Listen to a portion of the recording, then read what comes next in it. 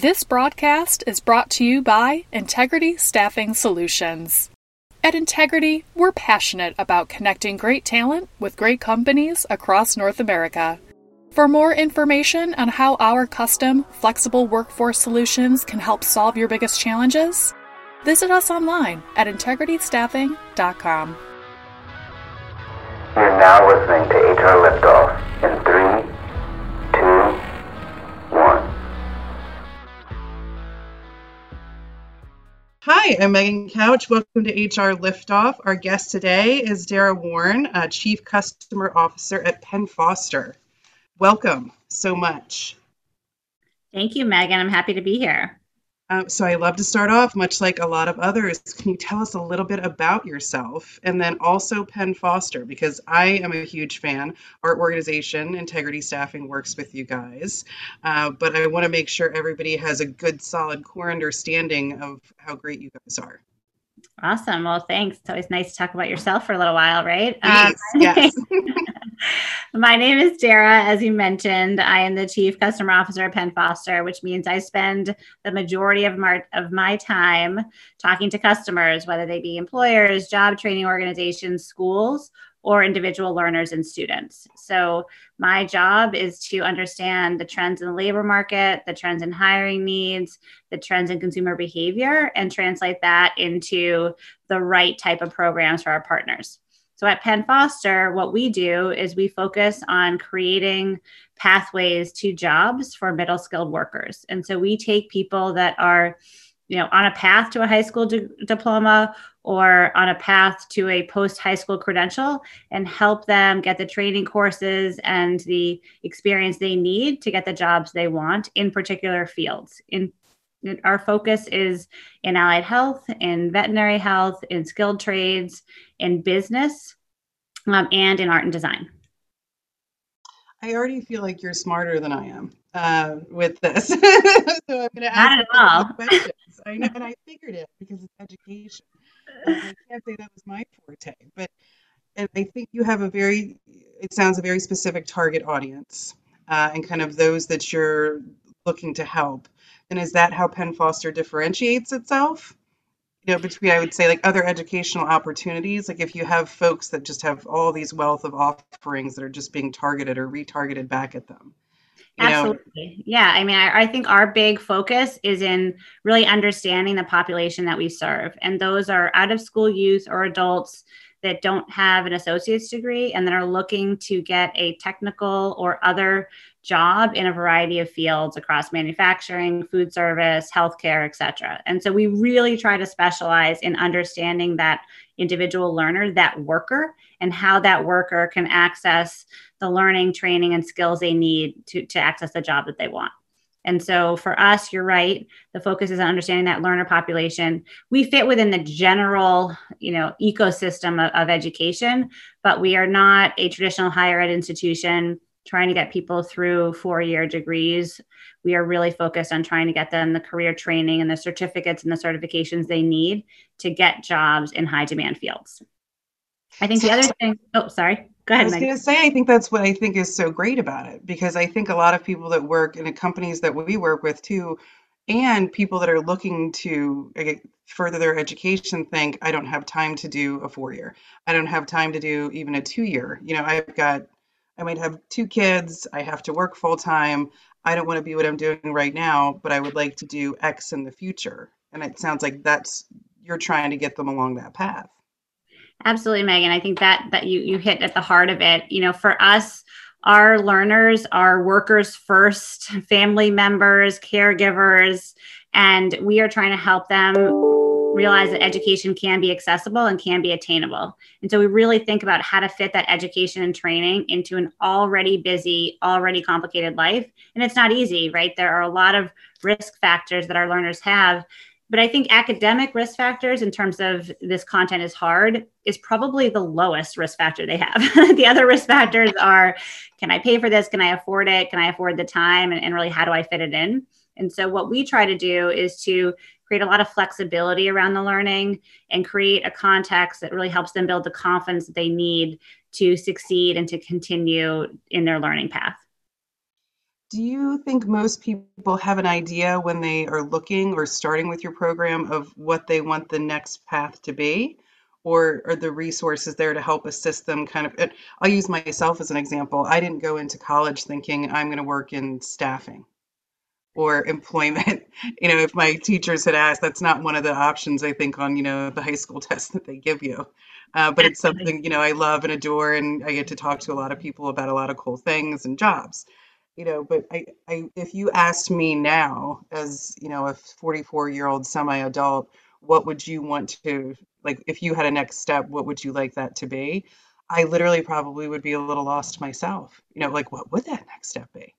Right, absolutely. So we have two types of individuals that come to us. Those that have a general idea, raise their hand, I want to be an HVAC technician, or I want to be a pharmacy technician. And for those people, we have a way to put them right into that pathway. But there's a subset of our population that really doesn't know. So what we offer are career discovery tools and ways that they can match their skills and interests to the jobs that they might want in the future. I would say, even with that, people typically don't know what industry they want to be in as much as they might know what type of role they would want. And so, for example, HVAC technicians can work in small businesses, they can work for large enterprise partners, they can work in food service. So the industry level is something that I think they really determine as they go through their path, but they generally have an interest in a certain set of skills or areas that they want to explore.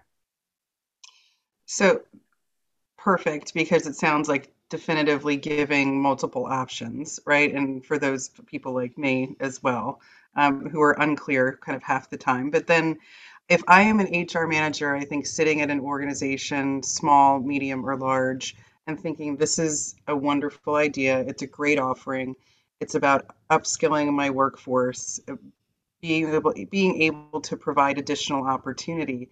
Like, how do they actually get from A to B? Because I think a lot of people listening are thinking, like, this is fantastic, this is awesome. But, like, how do we execute this where it actually has an impact versus just executing to say that you have it? Absolutely. I think that's a really important component. There's a lot of reasons and a lot of ways that, HR professional might think about offering training. Some is just, I have this person and they're a really good worker and I want them to be ready to do this extra job. So that's what we would call generally upskilling. So in that case, they might go to a partner like Penn Foster, or frankly to other partners they have, like an Integrity, that offer some of those services.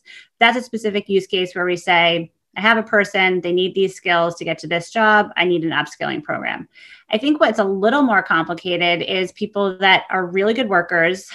They might not have that next path for them, but education and training can be a nice retentive benefit, where if someone is going down a career path and then is able to access content and curriculum for their next path, even if it's outside of that company, sometimes that has real economic benefit to the HR manager as well, because you might not have a 3, 4, 5-year job for this person, but you sure have a 1, 2, 3-year job that's really important for them to stay in. And so I think those are two very different use cases and two ways that we work with employers, to help them with, frankly, what's probably one of their most expensive and most invested in assets is, the people that are working for them. Yeah, and a lot of folks listening who are kind of along the metrics line where they're thinking, oh, like, what return might this have, or what ROI, can we actually attach to this? And I think very easily it's vacancy rate and attrition and what that actually looks like. And you hit the nail on the head. I think the old school methodology is any attrition is bad, which is not the case, because upskilling attrition can be fantastic. Depending on the tenure of the job that's actually required and where they're moving to. That's actually what we see a lot, is that, sometimes if you're, offering services and programs to help someone stay in that job for 2 years and then that they move on, there's actually a really strong ROI to that in a lot of cases. And so that's what we see with the programs that we're using. But, I think obviously the number one benefit is probably organizations that have advanced jobs in the areas that they're training for. So if someone is a retail associate at a company, but that retailer has a pharmacy in it, there's a nice path to be able to offer that retail associate a path to be a pharmacy technician and things like that. So we do see a lot of that at the core of what we're doing. In addition, some of the work that we're doing with you all at Integrity is really founded on, we need to create opportunities to earn sort of stackable credentials and skills. So you might not want to enter into a 12, 18, 24-month program, but having someone engaged in short form, real skill building credentials and certificate programs has a real advantage to keeping them engaged and making them even better employees. And confidence. I think, and that's what I actually see as part of that impact. I think it's very much, and I do this too, I think like they're going to be able to do X, Y, and Z. But I also think about associates or staff or people that I've had conversation where there's basic information where it's like, we should be able to help with this. And that's what you guys are helping us doing. Absolutely. To do with these folks where it's, and their fear dissipates. So you can see them now where you're like, now it's a trajectory versus like they just thought they might stay stagnant because they had this one smaller, maybe I'll just call it loophole, where they didn't have experience with X, Yeah. And now they're like, okay, I'm going to take that. It's like you said, the shorter form. Yes. I think we couldn't go this conversation without mentioning the current situation of COVID-19, enormous impact. And so what pivots have you guys had to make?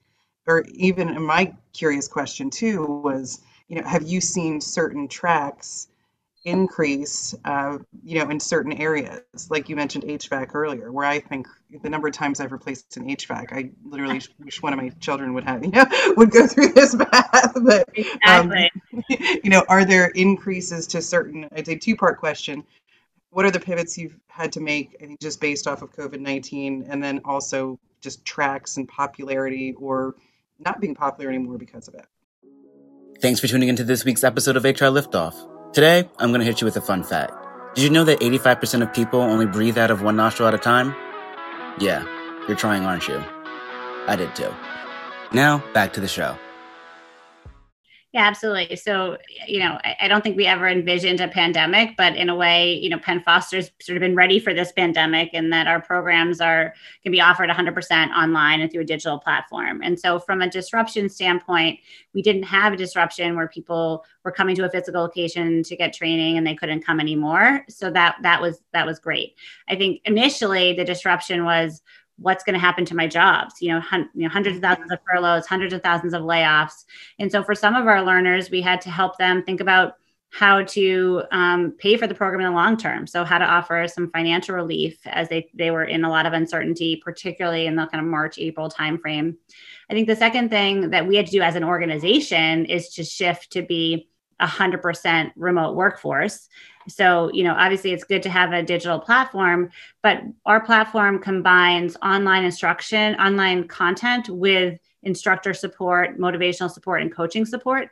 And previously those people worked in a call center. And so we had to shift to our support model being 100% remote, which, we couldn't leave our students without the support needed. From a content curriculum perspective side, we saw a huge increase in some of the categories that we're really strong in, things like allied health careers, art and design careers, a lot of people studying to be graphic designers, interior designers, and, a lot of interest in some of the trades programs where there's just ongoing demand for that. So from a program perspective, we were well aligned to really what was needed and what the pandemic highlighted as additional high growth areas. But how we supported our learners, how we supported our partners, and just, frankly, the way that we dealt in a supportive way with our students through a lot of challenging times is something that we had to adjust. So, and I think that, I was reading an article the other day, and we also had a previous guest who was talking about college students too, and just the different way that they learn and kind of the tumultuous time. And I think it's very relevant to not just college students. I think that any student at this point, how are you able to continuously engage with them in a completely virtual kind of setting with supplements? But you guys have been doing this. I feel like what you said is right. You guys have been at this for a while. So you're like, yeah, I think we're kind of prepared for this because we've already figured out if everything has to go virtual, we are. And here are the appropriate resources to be able to still help students. Absolutely. Yeah. I think I know a couple of school systems that could probably have called you. We have schools that are our partners that use Penn Foster programs on their campuses, and it was a real disruption, right? I mean, they weren't having people come to their campus anymore, and they didn't have a way to engage the students. So, luckily we had the technology and the systems and the model in place to be able to support learners at 100% remote. But there's a big distraction factor as well. I mean, early days of the pandemic, no one knew where it was coming from, how to stop it, how to protect yourself. And so there's a fair amount of anxiety. And, as a training partner, as a school, and as a provider, we are trying to support the full student. And so thinking about that anxiety and a lot of the stress around the pandemic is something that we really pivoted to. So we developed a lot of resources for our students, for our employees, to just really cope with the uncertainty at the time.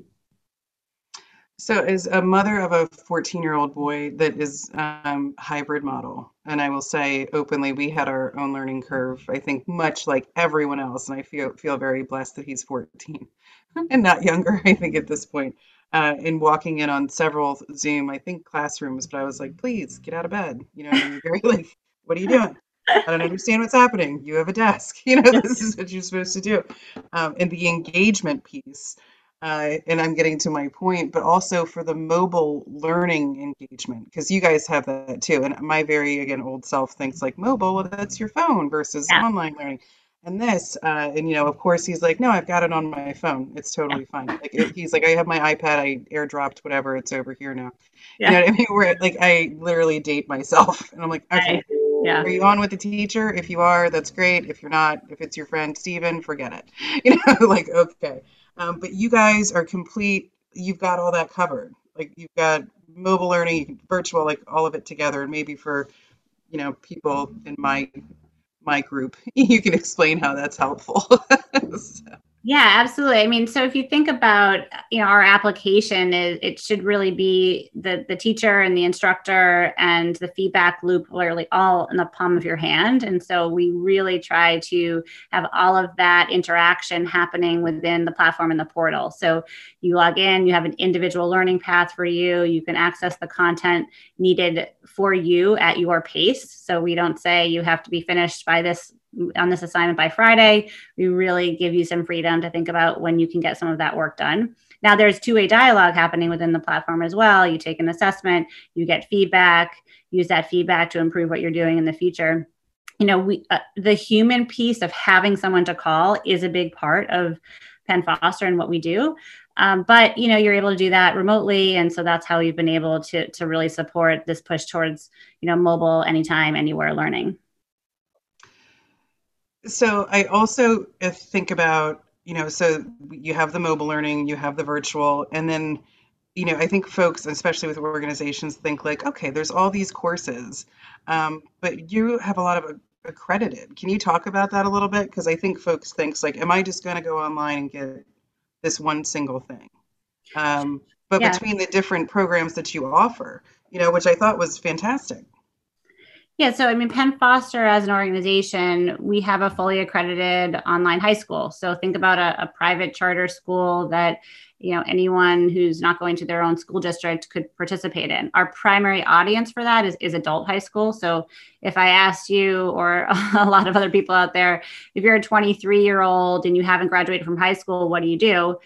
Many people don't know the answer to that. They might say, well, get a GED. So the alternative to that is to go to Penn Foster's high school completion program, where we take the credits that you've had for high school previously and apply that to finishing with an actual diploma.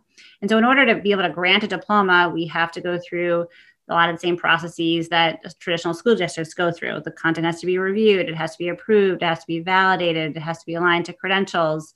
And so a lot of that is rolled up in what we call accreditation, which is, the review by a third party to say that, yes, this content's good, the quality is good, the faculty is good, and it aligns to a career outcome that is important to us.